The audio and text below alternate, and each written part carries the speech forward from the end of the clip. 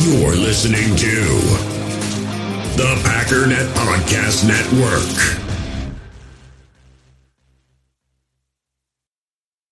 Mother's Day is around the corner. Find the perfect gift for the mom in your life with a stunning piece of jewelry from Blue Nile. From timeless pearls to dazzling gemstones, Blue Nile has something she'll adore. Need it fast? Most items can ship overnight. Plus, enjoy guaranteed free shipping and returns. Don't miss our special Mother's Day deals. Save big on the season's most beautiful trends. For a limited time, get up to 50% off by going to BlueNile.com. That's BlueNile.com. Another day is here, and you're ready for it. What to wear? Check. Breakfast, lunch, and dinner? Check. Planning for what's next and how to save for it? That's where Bank of America can help. For your financial to-dos, Bank of America has experts ready to help get you closer to your goals. Get started at one of our local financial centers or 24/7 in our mobile banking app. Find a location near you at bankofamerica.com/talktous. What would you like the power to do? Mobile banking requires downloading the app and is only available for select devices. Message and data rates may apply. Bank of America N.A., member FDIC. You feel this nervousness on the phone there? Sir, I've been trying to make an urgent phone call up there. I don't think it's something I want to do on an overseas phone. You gotta make some phone calls. Hang up the phone. Prank caller. Prank caller. Ladies and gentlemen, welcome once again to the Packernet After Dark podcast. This is the call-in show of the Packernet Podcast Network. If you'd like to participate, please feel free to call in at 608-501-0718. New callers go directly to the front of the line. It does not look as though we have any new callers, so we'll just continue on with what we've been continuing on with. Hey, Ryan. Mr. Wonderlick here. Hey, Mr. Wonderlick. Listening to your rant about how Gutekunst doesn't ever flinch, and I just want to remind us, Mike Daniels. The Patriots came to town, tried to do a trade negotiation. We heard the trade negotiations broke down, which meant they offered us something, and we cut it. If you don't want to play by our rules, we'll cut him. You can get him in free agency. With Rodgers, he's going to let him retire if they don't around our rules. Yeah. And give us what we want. He's not going to flinch. Well, anyway, thanks. Go back home. Yeah, and I think that's right. And you could look at that and say, well, then he failed because we didn't get anything for him. Not necessarily, because you're setting a precedent. The Patriots, by the way, did not get Mike Daniels. That's the reason you pay. If you want him, you're going to pay him. Otherwise, you can compete with all the other 31 teams or however many teams are interested in Mike Daniels, or 30 teams, I guess it would be. You can compete with them, and you can go try to deal with that. But if you give in and you start backing down, then you're a pushover forever. That's the precedent you set. You're never going to get the value that you feel that somebody is worth. So you're either going to get the value that you require, or you're going to set the precedent right here, right now, that something is better than nothing, and then everybody's just going to... Because, listen, everybody's going to come to the table with a rock-bottom offer. And if you're just going to keep accepting it, then you're just going to do a garbage job ever getting the right value. And again, the other benefit of that is he has a track record. So when he comes to the table and says, this is a firm offer, if he had accepted every other offer that was a low-ball offer across the league for however many years, there's no way in the world anybody's going to buy that that's your offer. They're going to wait for you to move. And I had done the Play Like a Jet podcast, and one of the things that he had mentioned is, well, their GM is wired the exact same way. He doesn't flinch either. He's got the same reputation. However, what Jets fans are worried about is the owner, which, by the way, people who want us to have an owner, it's hilarious because that guy's a freaking ticking time bomb. Essentially, in their minds, we have a good GM so long as the owner doesn't meddle, and the fear is he's going to meddle. And I think that that's the truth. You remember that scene from The Office when Michael Scott started his own paper company, whatever, and then the other company, the Dunder Mifflin, offers to buy them out, and they give him a lowball offer, and he's like, look, you guys can't be making much money. I don't know how you're doing what you're doing, but blah, blah, blah, blah, blah. I know the market. I know this. I know that. And what did Michael Scott fire back with? He didn't refute any of that. He never refuted that their company was in trouble. But what he did say is, what I know is that you've got a board meeting coming up. And I know that your biggest branch is bleeding because he was stealing all their customers. And you're going to have to go to the board and answer for that. And bottom line is you're probably going to get fired. So maybe I don't need, remember the exact line, maybe I don't need to wait out whatever. I just need to wait out you. In other words, again, it's a question of leverage. The Michael Scott Paper Company was doomed. It was dead in the water. So you get your Pat McAfee's out there like, look at the bad situation. Blah, blah, blah. You're right. But you know what? They're going to flinch. And he did. And it's the same with the Jets. The Jets and Joe Douglas come to the table, and Joe's like, I'm not moving. And Gutekunst's like, I'm not either. And so they keep playing this game. And then, but here's the thing. What Gutekunst knows is that maybe Joe Douglas won't crack, but Woody Johnson will.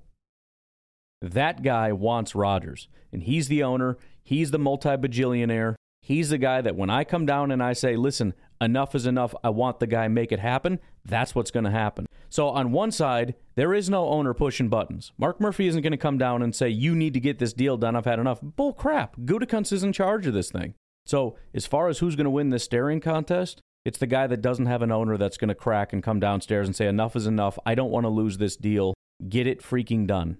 And it's possible that's what we're waiting for. Gutekunst and Joe Douglas are both playing hardball, and Goots like, I'll wait you out. And something to consider also is that it's possible that the Jets feel that the Packers are going to crack because of the draft. And they may take it all the way through that, kind of trying to call the Packers bluff. And if Gutekunst will hold strong through the draft, which is not what anybody wants to hear, but if he'll go all the way through that and just go, I don't care, and he doesn't crack, then there's nothing left. Gutekunst has still got Rodgers. They still have the contract. That train has come and gone, and it didn't smack into Gutekunst. It didn't take him off the rails. He's still holding strong. This is our price. And the other thing you have to be afraid of, and Gutekunst can flat out say this when you get down to the final week before the draft, just so you know, after the draft, the price goes up again. That's up to you, though.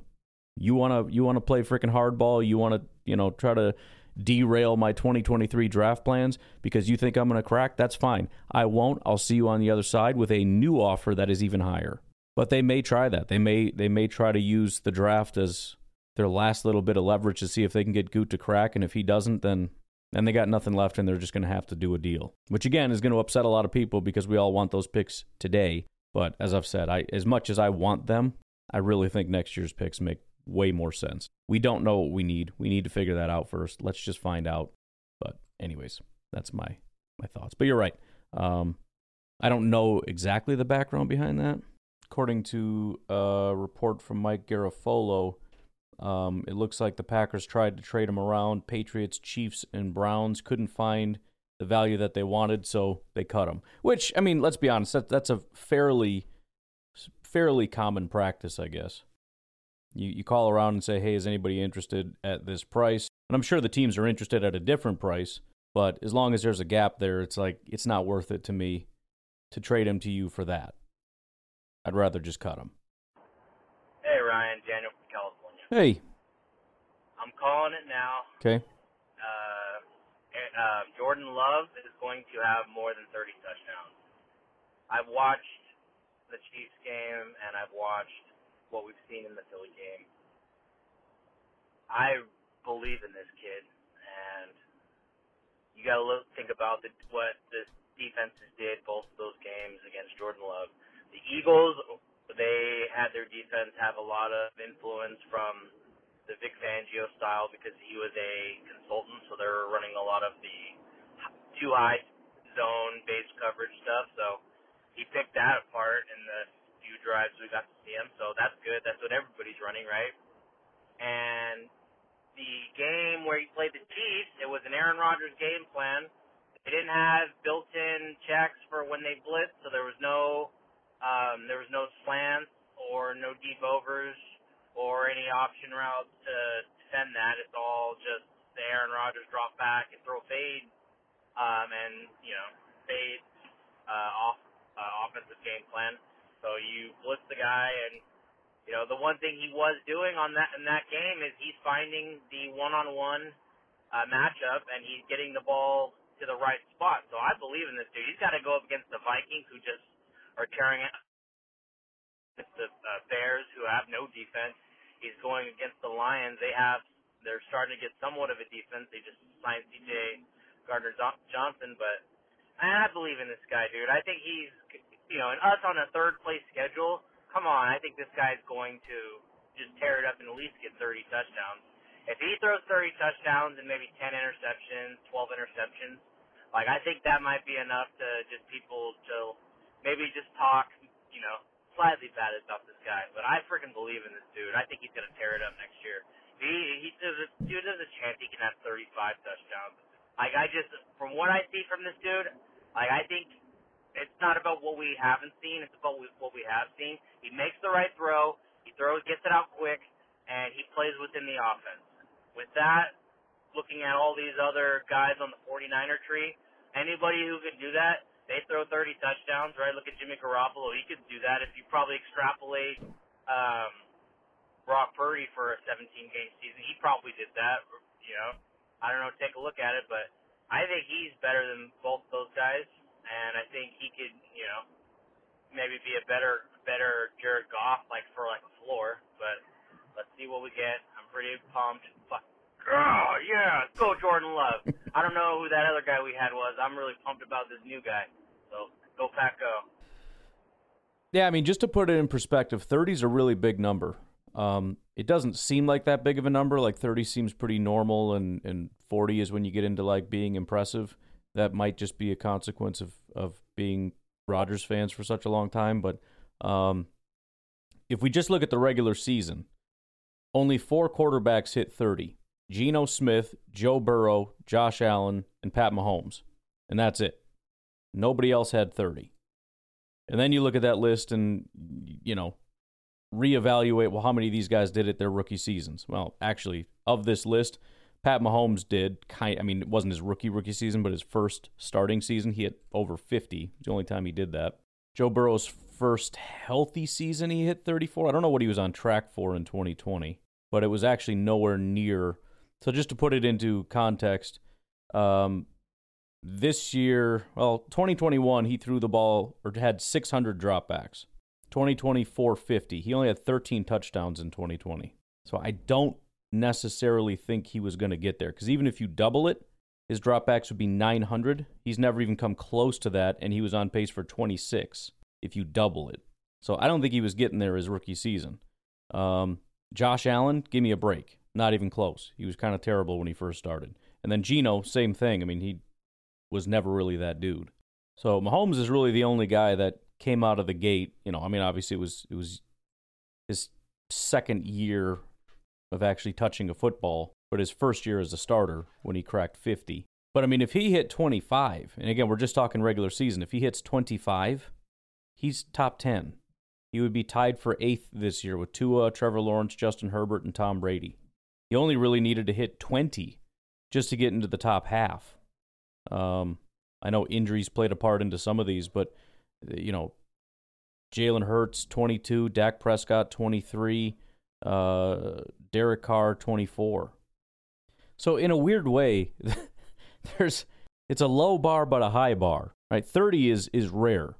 But even if he throws like 1 touchdown per game, which is garbage, he would be tied for 16th. So, like, just to be average, he needs to throw 1 touchdown a game. That's Justin Fields, Lamar Jackson, Davis Mills. Again, injuries played a part into that. Fields and Mills played 15, Lamar only 12. But that's, again, if we're just looking at touchdowns, 17 gets you halfway. So, yeah, I mean, if he cracks 30, it's really not debatable. I mean, this year was kind of low for quarterbacks anyways, but there's a very good chance either way, if he hits 30, he's top 10. Again, we're just talking touchdowns, but just to give you perspective on kind of how big that number really is, especially for a guy coming out right away. And again, it's not even that massive of a number just from a standpoint of if you're playing 17 games, again, it's a high bar but a low bar. We're talking 1.7, 1.76 touchdowns a game. So, you know, in 4 games, if you throw 2-2-2-1, you're good. 7 touchdowns every 4 games or so. And like you said, with the defense as being the biggest issue in the NFC North with the Vikings, the Bears, and the Lions, TBD, but that seems to be the biggest issue across the board in the NFC North. Yeah, you would imagine you'd be able to muster a couple touchdown passes in a game. All right, it's Austin from Georgia again. What's up, man? I was calling to do the second topic I wanted to talk to you about that I've been extremely fascinated to talk about that no one talks about. The Packers took Jordan Love in 2020, okay? We all know that. It's been a big deal ever since, okay? no one talks about the fact that that was the only quarterback that got to them that was within striking distance. Right. So people are losing their minds still that they did this and they are where they are, okay? So given that might be the case, let's say Jordan Love doesn't get to even the 20s. Let's say the Colts take him, or I don't remember that at the time right now who all was there that could have taken him but didn't. Where are we? Right. Well, it's funny. I know you called back in on Monday, but I addressed this, I think, yesterday, talking about this. And also I did a thing on Twitter a week or two ago kind of asking this question: where would the Packers be right now if they didn't draft Jordan Love? Who are the quarterbacks? I mean, yeah, Jalen Hurts, but that wouldn't have really changed the calculus at all. Jalen Hurts would have been a guy that we, quote-unquote, massively reached on. He would have been sitting on our bench. Everybody assumes he's a complete bust and a joke. That's what everybody said when the Eagles drafted him. Worst pick in the history of the universe. The Eagles, who don't need a quarterback, took Jalen Hurts. What a bunch of bums. So it wouldn't have changed anything. But yeah, look, I mean, how many quarterbacks even make it to us in the next couple of years? Of the quarterbacks that potentially made it to us or we could have traded up for, how many do you even want? The answer's zero. Where are we? We don't have a quarterback right. at all. So then we're forced to keep Rodgers and keep making this thing look worse. Now, okay, I know you're going to say, or someone could say for devil's advocate, Jordan could suck. That is a high possibility. But at least we have an option. Well, and I think it just goes to a larger point of, you know, as I said, first of all, you don't draft based on need. Everybody knows this, but nobody likes it. And even the people that pretend that they agree with it, they lose their minds when they don't get their way on something. You don't draft for what you need. You draft the best player available. And beyond that, quarterback is the most important position on the entire football team. So of all the positions to piss and moan about, you know, you take a defensive tackle when you don't really need one, but whatever, best player available. But God forbid you take a swing on a guy that you think can actually be a franchise quarterback. But beyond all that, this is a very rare thing. Pretty much every position you'll find really good players that can make it into the 20s where the Packers usually pick. It gets tougher depending on how important the position is. So wide receivers can make it, although it gets kind of tough. We saw that with the Packers last year where there was a pretty good group of tier 1 wide receivers and they didn't quite make it to the Packers. Tight ends, of course. The most elite tight ends will make it to the 20s. Not always, but you know, the mega elite guys won't. But there's great tight ends. Running backs, tackles, again, it gets to be a little tougher. Edge rushers, it's tougher. Quarterbacks, almost impossible. Jordan Love is a freaking unicorn. And like you said, he might be bad, but that doesn't change the equation. That doesn't change anything. You know, people get so hung up on this hindsight thing. Like it either had to have been, you know, if you were wrong in the future, then you were wrong in the past. That's not true.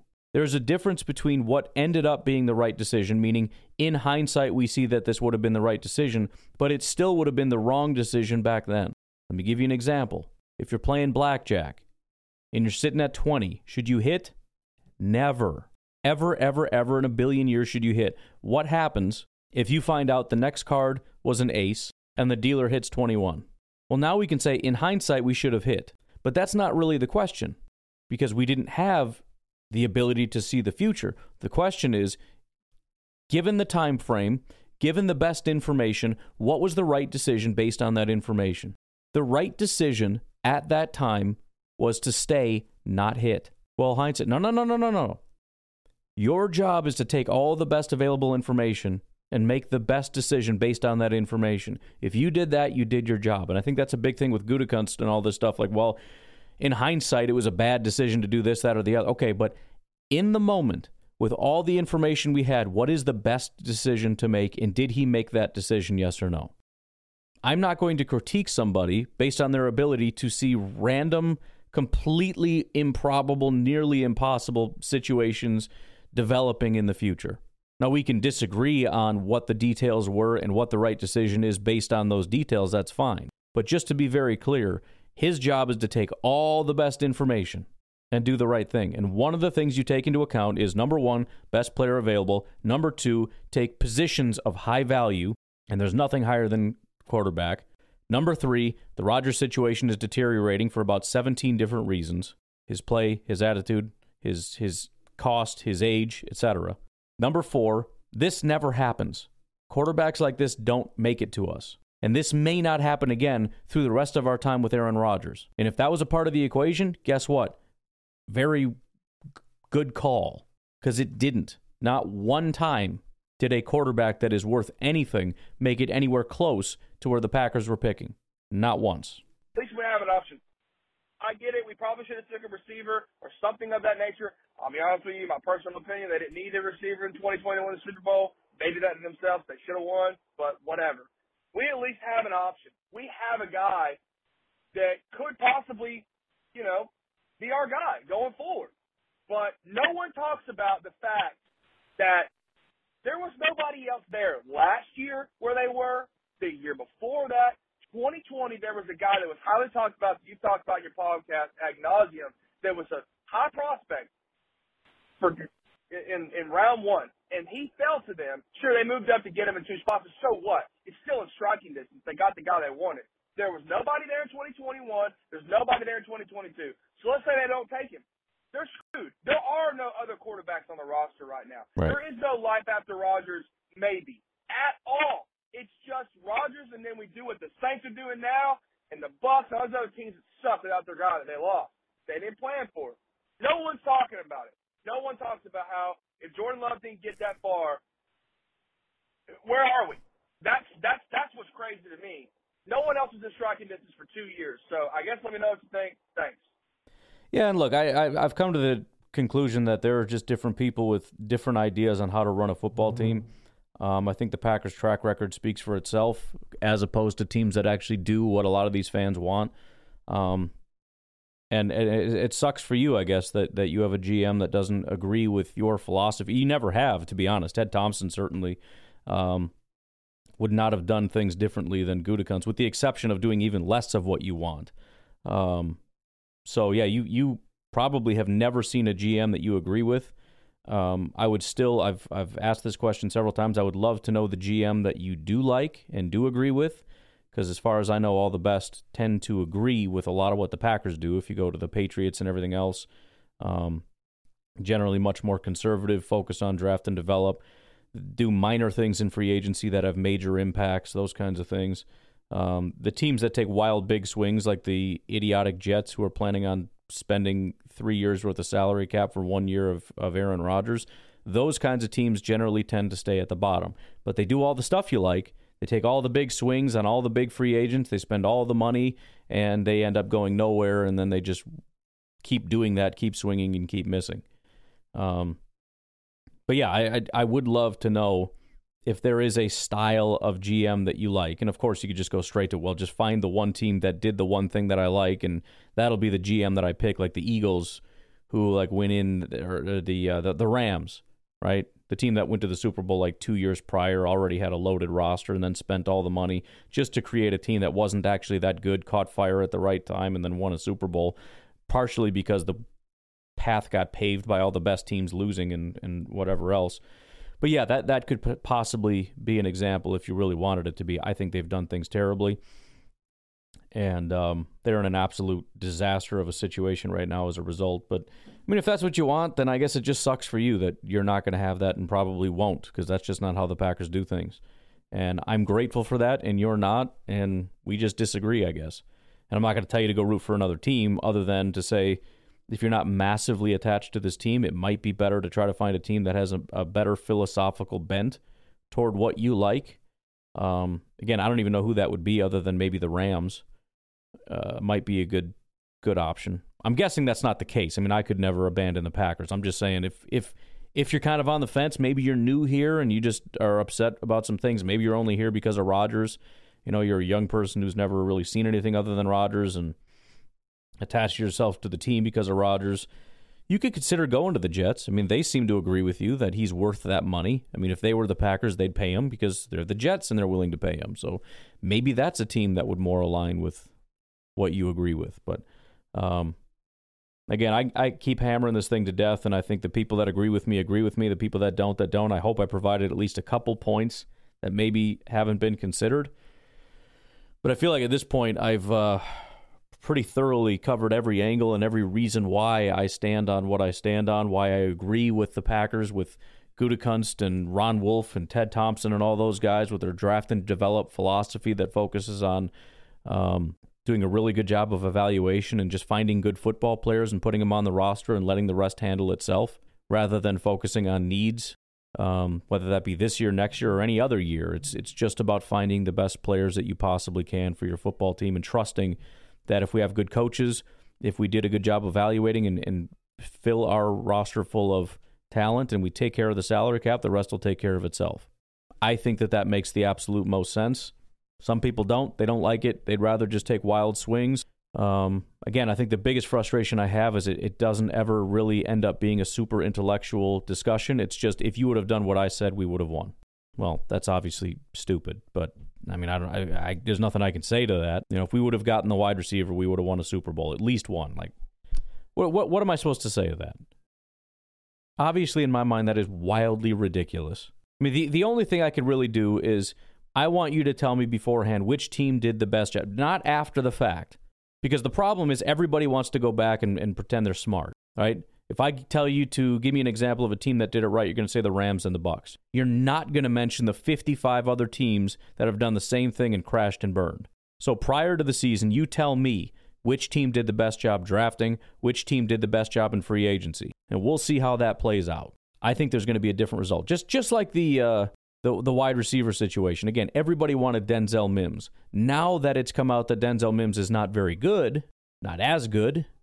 Oh, no. I meant the other guy. If we would have got the other guy, like it's all just being dishonest, and it's like, it just feels to me like it's childlike behavior. It's not about how do we take a step back and really think about what is the best philosophy for the team, and did we adhere to this philosophy?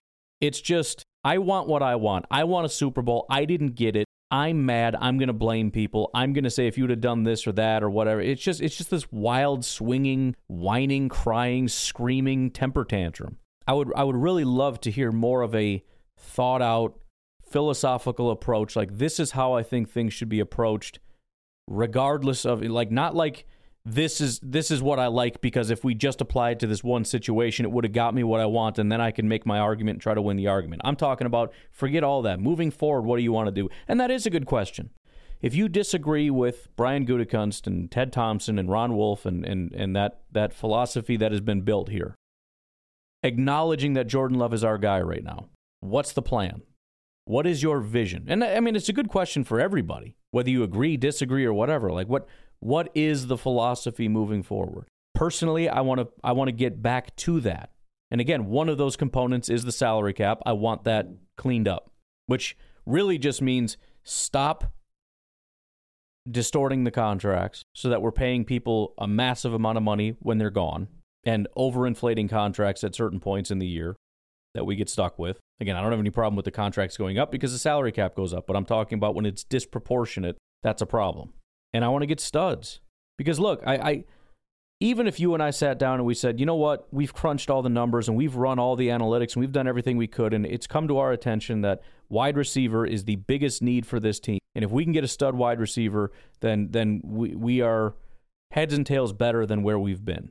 But what if we come back and also conclude that let's just say Jackson Smith-Njigba, is sort of a second tier, decent guy, but this other pass rusher, who cares who it is, actually is like Rashawn Gary.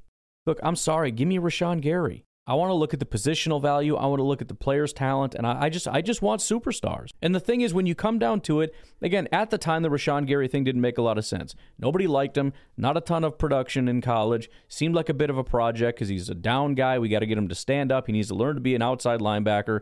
He's more of a run defender and all this stuff. Plus, we just paid a bunch of money for edge rushers. We don't need it. But does anybody regret superstars ever? Has there ever been a guy that's a star on the team that's like, yeah, but we just don't really need it?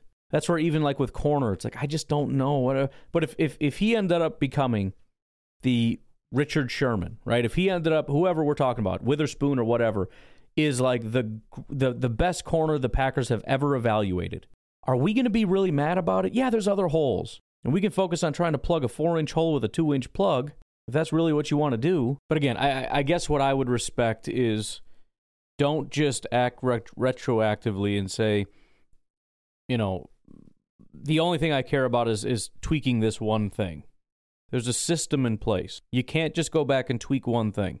You follow the system or you create a new one. How do you think we should operate? And I'm more than willing to listen, and it doesn't have to be a complete, divergence from what the Packers do. It could just be, I like what they do. However, in these situations, I think the program should be to do X, Y, and Z. But I'm just bored with this flippant, small picture thinking. And instead of stepping back and looking at the whole thing, we zoom in on one thing I don't like and say, I don't like that, shouldn't have done that. Okay, explain to me the process that gets us to where you're talking.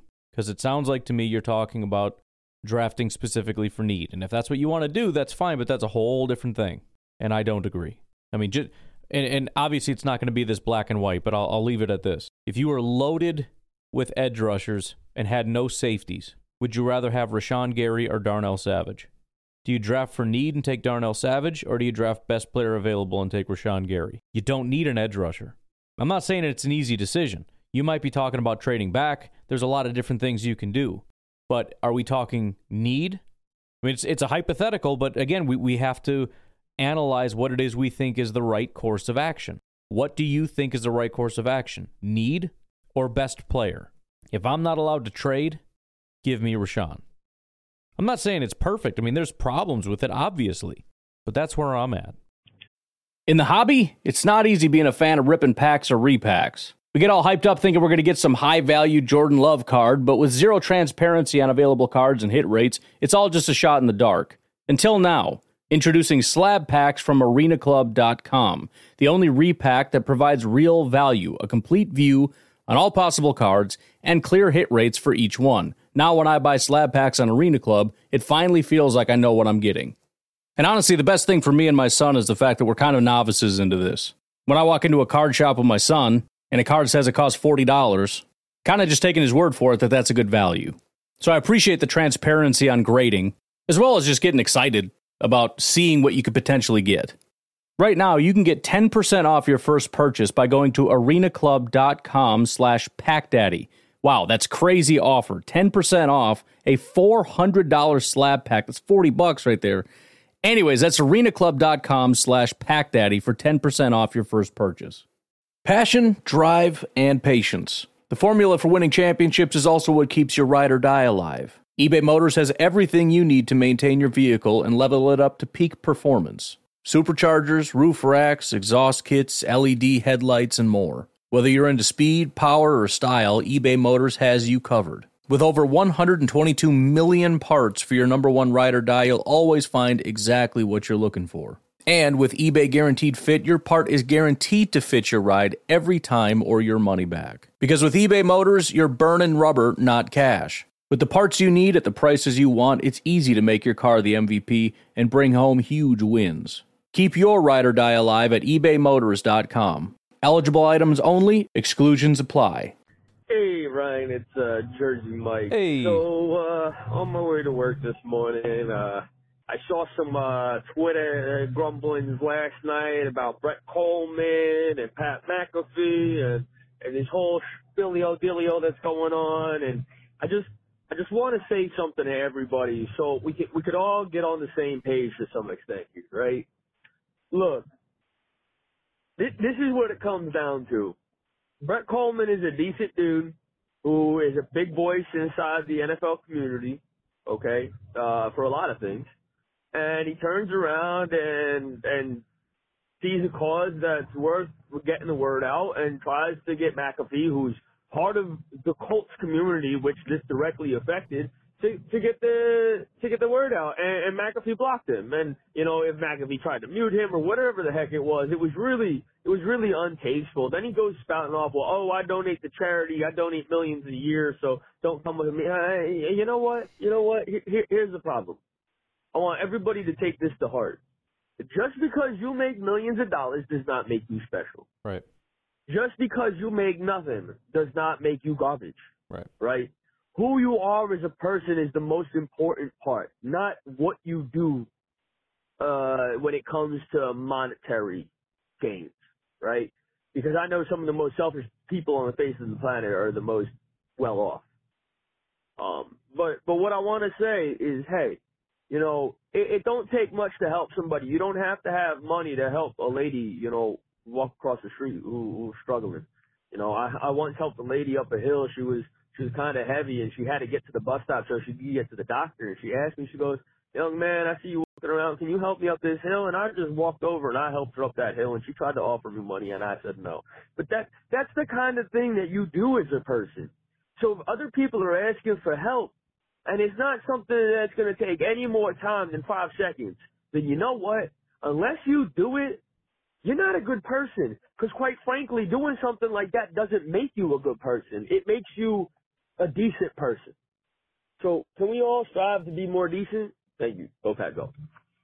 Yeah, you kind of hit on all the points that I had about it. I mean, again, it starts with him taking a turn from just like everybody's buddy, like a nice dude who gives all this money away and everything else, to just everything he did being wrong. And, I mean, people make mistakes from a PR standpoint, like you should have said this, you could have done this, but I think the bigger point is it's not that he slipped up, it feels like we're seeing a side of him that we didn't know that was there.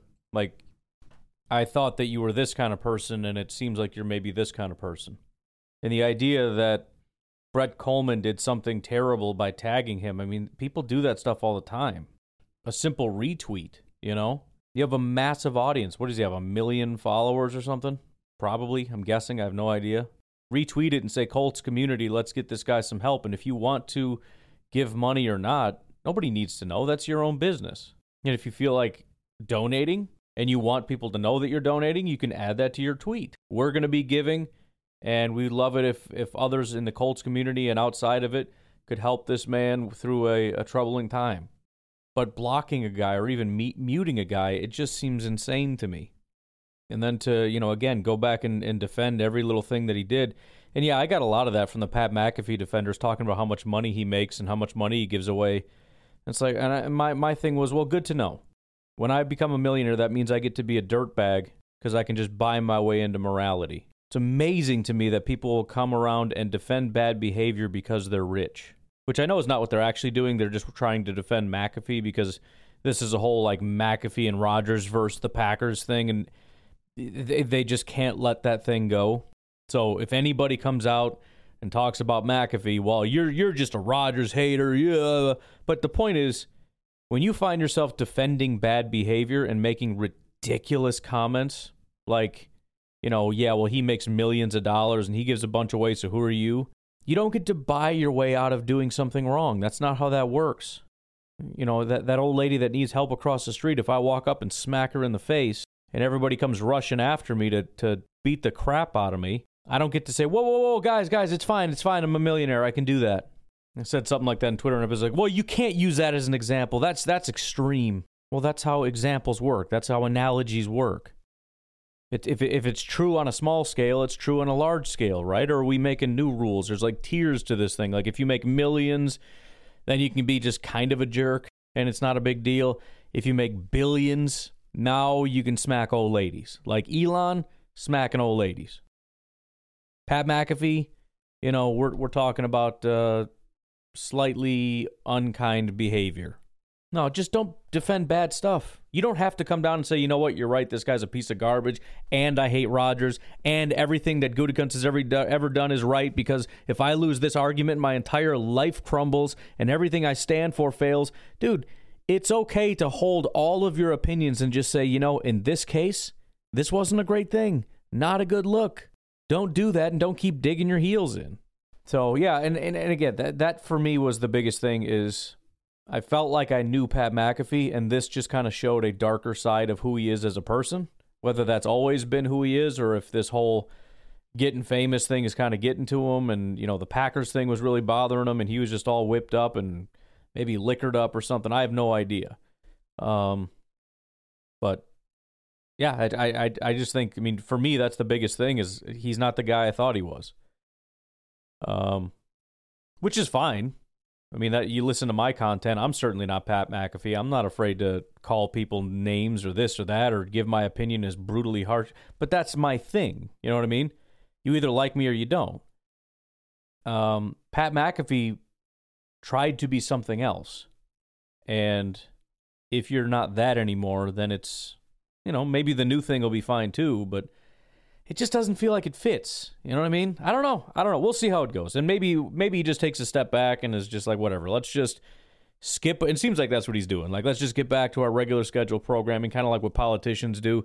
Don't talk about it, ignore it, move on. And then when people try to bring it up and be like, I don't want to move on, I want to talk about this, it's like, oh, geez, you just can't let anything go. And then eventually they get chastised enough where they stop and everything is forgiven and forgotten. Right?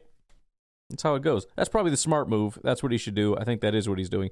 But he's got to stay away from that kind of stuff, in my opinion. Maybe he's going to hit a home run with a little bit more hard-hitting, opinionated type stuff.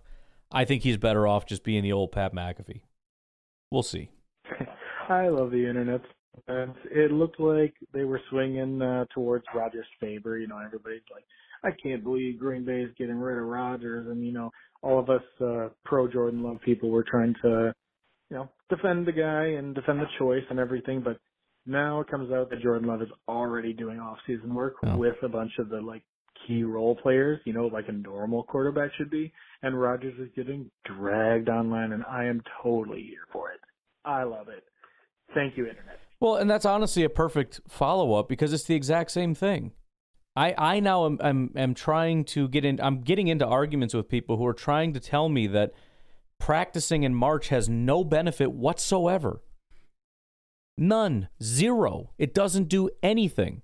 And so therefore practice doesn't do anything. Like, you know what I mean? Like, when you get yourself into a situation where you're arguing that level of stupidity, I mean, if you want to say, try to make some kind of a coherent argument in terms of why it's not necessary. Well, Rodgers is already really good. First of all, Rodgers was not good. That's garbage. Second of all, no matter how good you are, you could always be better. The idea that, well, he's been good for 5 years, that means he doesn't need to do anything. Not only does he not need to practice, he doesn't need to eat well, he doesn't need to exercise, he doesn't need to watch film, he doesn't need to do anything because he's great. That's not true. You got to keep working out, you got to keep eating right, you got to keep staying in that book, you got to keep learning and growing and everything else, and you know what helps? Practicing. And you know what would be majorly beneficial? As doing it as much as possible, as early as possible, and with your teammates. But here's the bigger point. Even if Rodgers doesn't need it, it's not freaking about you, dude. It's about the other guys. It's about you and them getting on the same page. It's about them getting better. It's about them learning your hand signals, learning your checks, learning this, learning that. You can work on all that stuff. But again, you have, and I got to stop engaging with it because some of these conversations are so stupid. I know that they don't actually believe this. But it devolves into the point where you back them into a corner and try to get them to see, like, look, there's nowhere to go. You're wrong on this. Let it go. And it just, again, devolves into training in March does nothing. Jordan Love just needs to do it because he doesn't know how to do anything yet, and so he needs to kind of get warmed up. But that's the only reason he's doing it. Again, I understand that you are pro-Rodgers, anti-Goot. I understand that that's your team.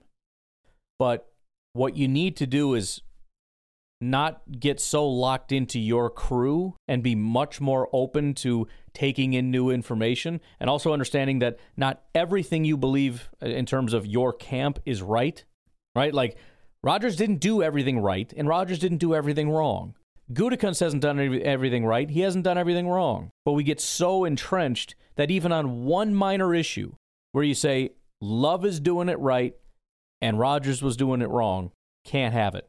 Can't do it. Can't even discuss it. How dare you compare the two? How dare you even expect him to do anything in March? How dare you even think that there is some kind of a benefit to going and playing in March when Rodgers doesn't even need it because he's perfect?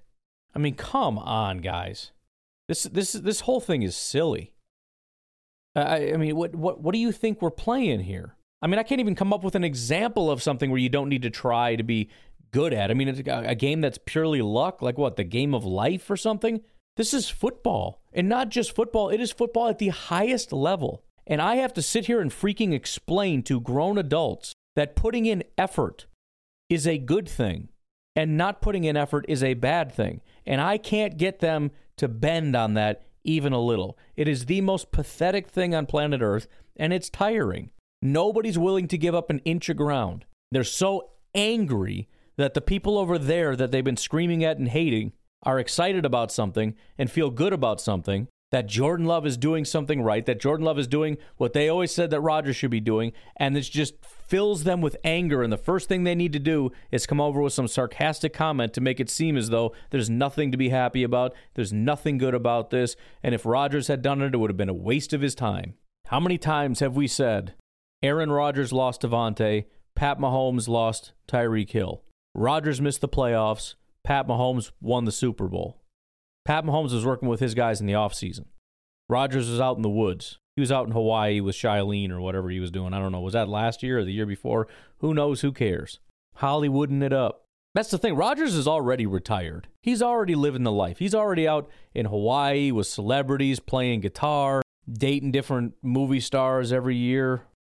He's already living the life. He's trying to live both sides of it. I get to go be the retired Hollywood star over here who just does all the cool stuff, and then I'll begrudgingly come back to this stupid football thing because I want another Super Bowl ring and I want to add to my legacy, and I want to feel the roar of the crowd and all that stuff. I want all the good stuff and none of the bad stuff. Well, the good stuff is how you the bad stuff is how you get to the good stuff, and if you're not willing to do the bad stuff, then you shouldn't be here. I just cannot understand why I need to even explain this to grown adults, and then I get into I should just start muting people. I feel like it's so stupid. I'm easily going to win this argument, and I can't. And they will not let it go. They will dig themselves down the deepest hole and still just not give up. Nope. They can't even see anymore. They're so deep into the core of the earth. There's no oxygen. There's no light. They're in a black freaking hole, literally. And it's just they just will not budge. Nope, I'm fine. I can see everything. Everything's perfect in here. I gotta stop engaging with the nonsense. Hey, Ryan, Uncle Rico here. Hey. I just wanted to comment on the Jurassic Park Silence of the Lambs. Yeah. Yeah, definitely not horror movies. Thank you. Not even close. Action, adventure, maybe, on the thriller, possibly, on the Jurassic Park. And not horror on Silence of the Lambs. It's a little scary, it's a little freaky, but not horror. Right. And I think you should run for president. Thank you. Of, the whole world, or at least the country. Yeah. So, go Pack, go, Rico out. Yeah, actually, my plan is to wait until we have this whole one world government, that, I don't know exactly how that works. I should ask the robot. I'm not super tuned in on that one world government thing. Let's see. It says there's many conspiracy theories. One of the most popular theories is that the government of both the U.S. and Soviet Union were controlled by a cabal of corporate internationalists, greedy bankers, that's in quotes, and corrupt politicians who were intent on using the UN as a vehicle to create a one-world government. You know what I don't like about it? I mean, maybe what you do is you allow these UN types to get in there and run it, and then But the problem is, once you get to one-world government, it's not election time. I mean, I'd pretty much need your guys' help to overthrow in a coup. So, something along those lines. Because I don't think one world governments generally have elections. Not that we've ever super experienced anything like it, but yeah, I'm thinking I don't get voted in. But yeah, I just don't like those the UN types. They seem a little, I don't know, a little weird. They're always worried about stupid stuff, boring garbage. So, I mean, I don't want to say I'm going to kill him. You can't talk about that kind of stuff on the podcast. You got to keep it. But, if I'm going to get in there, maybe, who knows? Maybe these one world government types will decide that democracy is the best way, which makes no sense why they would go to all this trouble to use political influence and probably murder and everything else to gain the power just so that they can lose it in elections to people who hate them for taking over the entire world. So yeah, I guess I'm going to need your help. Another theory is that one world government would rule the world one day and includes many conspiracies, including Illuminati, lizard people, aliens, and elite. What is with the, is it Illuminati or what's the one with the little compass thing? Oh, the Freemasons? Down in Madison, there's this massive building, and it's like a Freemason building. Like, how do you get that? It sounds to me, like everybody talks about it like it's a big deal. It sounds to me like it's like a lodge, like a place where guys go to hang out and feel like they're cool, except it's like a lodge for nerds. I don't know. It's just the vibe I get. You know, instead of like going to a place where they've got like a sauna, you know, you go in there and just kind of, you know, loosen up the joints a little bit, smoke a cigar, have a little bit of whiskey, maybe play some golf, you know, that kind of a lodge. It's like, I want the secret knowledge. And then you play this game to try to get secret knowledge that probably isn't actually there, and even if you find it, it's not super interesting. But I could be wrong. Maybe they do rule the world. They hide in plain sight, though. I'll tell you that. These guys put freaking stickers on their car like, I'm a Freemason. Like, wow, that's amazing. Congrats on that. Congrats on ruling the world. But yeah, I don't know. It wouldn't actually be all that surprising, to be honest with you, as crazy as everything is. And as much as, you know, I mean, the government kind of just does whatever it wants.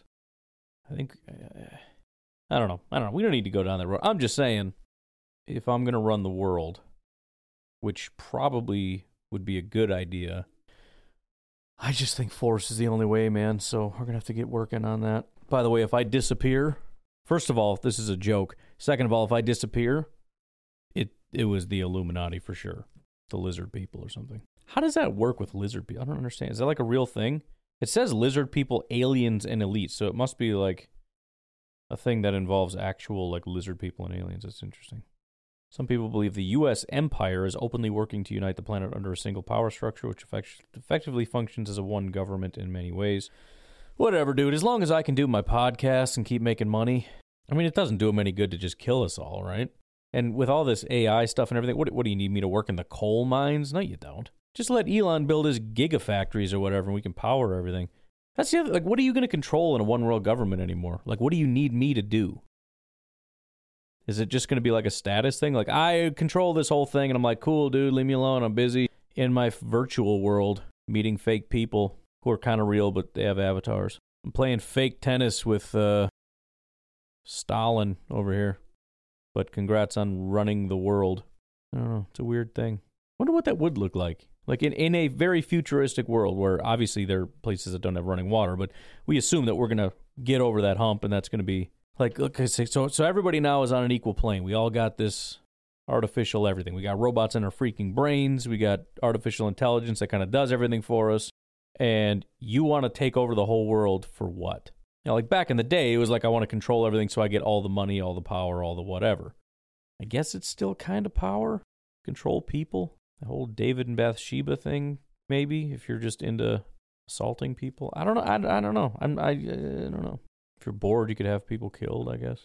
I'll just mind my business and hang out, do my podcast. I hope football stay around. Like, why would you bother to take that away? That's what I'm saying. Like, what are you going to do? I say no more football. Why, dude? That sucks. Yeah, it's true. Football's pretty cool. Never mind. Football for everyone. Yay, thanks for freaking doing nothing, idiot. But anyways, yes, I would tend to agree that Jurassic Park and Silence of the Lambs are not whatchamadoozies. Hello, caller number 5. Hey. Just a couple quick things. One, my quarterback is actually doing more than the bare minimum, which is amazing, and it's I just can't be happier than what I feel right now, knowing Jordan Love is going to be taking over and he's doing off-season things with his team, and he seems to give a crap. And you know how people call us entitled town or whatever. Yeah. Some fans who, you know, can't get off of the whole Rodgers. You guys are gonna see when he's gone. Blah blah blah. You know who's entitled? The guy who demands respect without giving any. AKA Mr. I'm going to go on pat and dump on the front office when they haven't said anything about me publicly. How dare they try and shop me? How dare they? I'm one of the greatest players in the history. And you are, man. You really are. But let's relax. You're the one who's entitled. You don't want to put in the work. You wanted to go 90% sure you were gone, and then they start shopping you. And now you're ready to do the work. Like, no, miss me with it. I'm going to roll with Jordan Love. That's the first thing. Second thing, you said you were reading about Jordan Love and love his story or whatever. I love a 10 to 15 minute little section on Jordan Love, the guy, if you can gather some information on that. I've read a bunch of stuff, but it'd be nice to hear you say it on the pod for those who haven't read up on the kid's story. I said 10 to 15, knowing you it's probably going to be more like 30. Just kidding. And then the last thing I wanted to say was one of the most annoying retorts you get when you're talking about who has leverage or whatever, and I'm sick of that conversation, by the way. But when Jets fans are saying, don't you want to get Jordan Love help this year? It's like, man, we don't lose our picks if we don't trade them to you. We don't suddenly, oh no, 15 is gone. No, we still have picks in this draft. We have a lot of them. Yeah. All right? Give us 13 and shut your mouth and keep it rolling. Good luck with Rodgers. That's all. Half the rant. Anyway, have a good one. Yeah, and again, I think at the end of the day, the Packers are going to do what they always do, and that's take the best player available. And again, generally, there's a group of guys. It's not one guy at the top. They'll look and they'll say there's 3 guys. And there may be a philosophy within that where they say, okay, we've got a wide receiver, we've got a tight end, we've got a defensive tackle, and we have them graded obviously slightly differently, but they're in the same tier, and we want to select from this tier. And then the question becomes, should we build that defensive line to help stop the run, to build up this defense? Should we focus on getting a tight end as somewhat of a focusing on helping the offense and Jordan Love by, number 1, providing that relief valve tight end that he can dump it off to, and then, of course, number 2, helping to improve the run game a little bit, depending on which tight end we're talking about? Or do we go wide receiver and try to get that triple threat with Dobbs and Watson and JSN or whoever they end up drafting, probably somebody that nobody's really talking about anymore.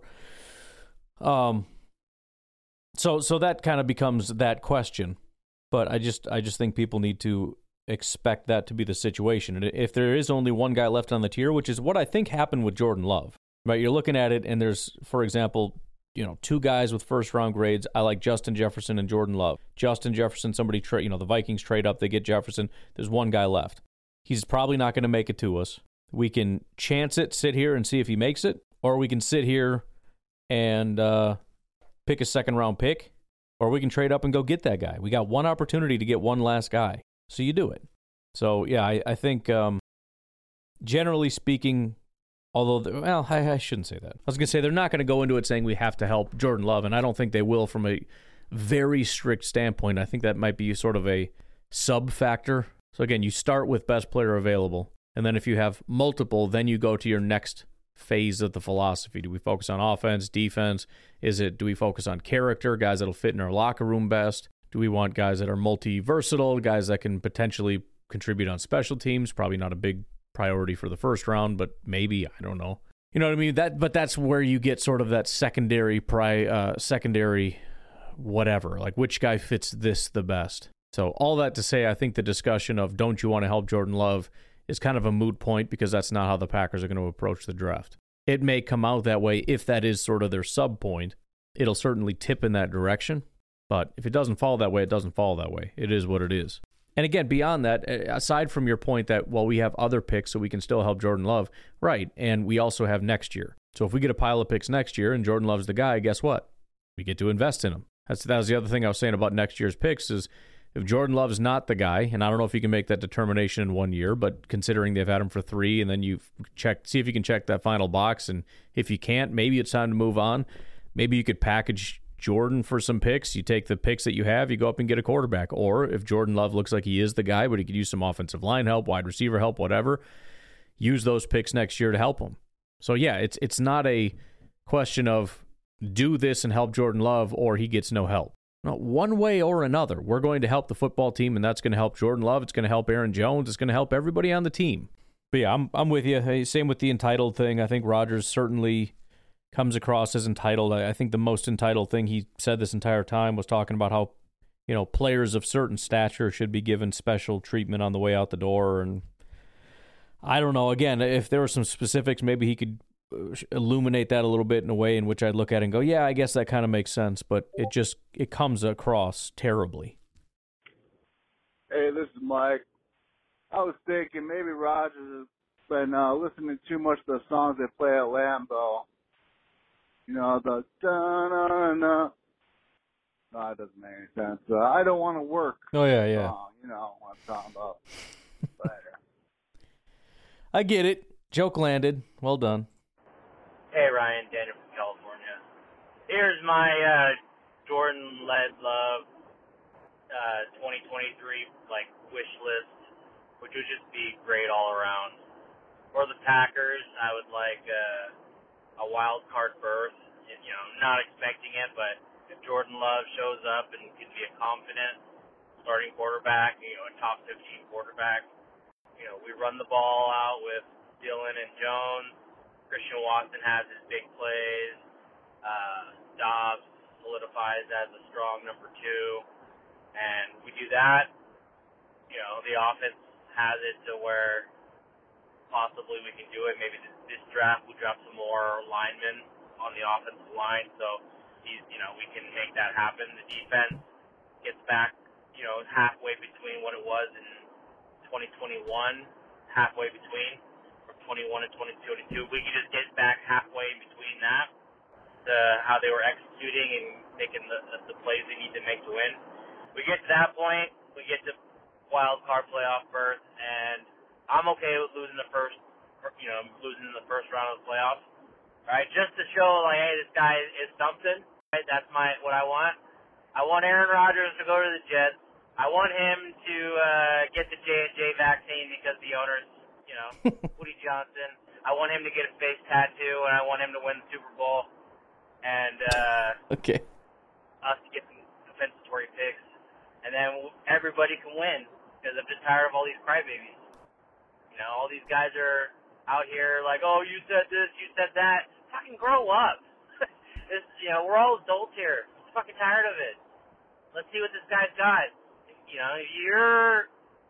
you're bowing down Aaron Rodgers and you're saying this guy sucks because he's doing this, you're like, yeah, maybe you're not a logical person. How about that? Grow up, people. Go Pack Go. I think all that sounds good aside from the part where Rodgers wins a Super Bowl.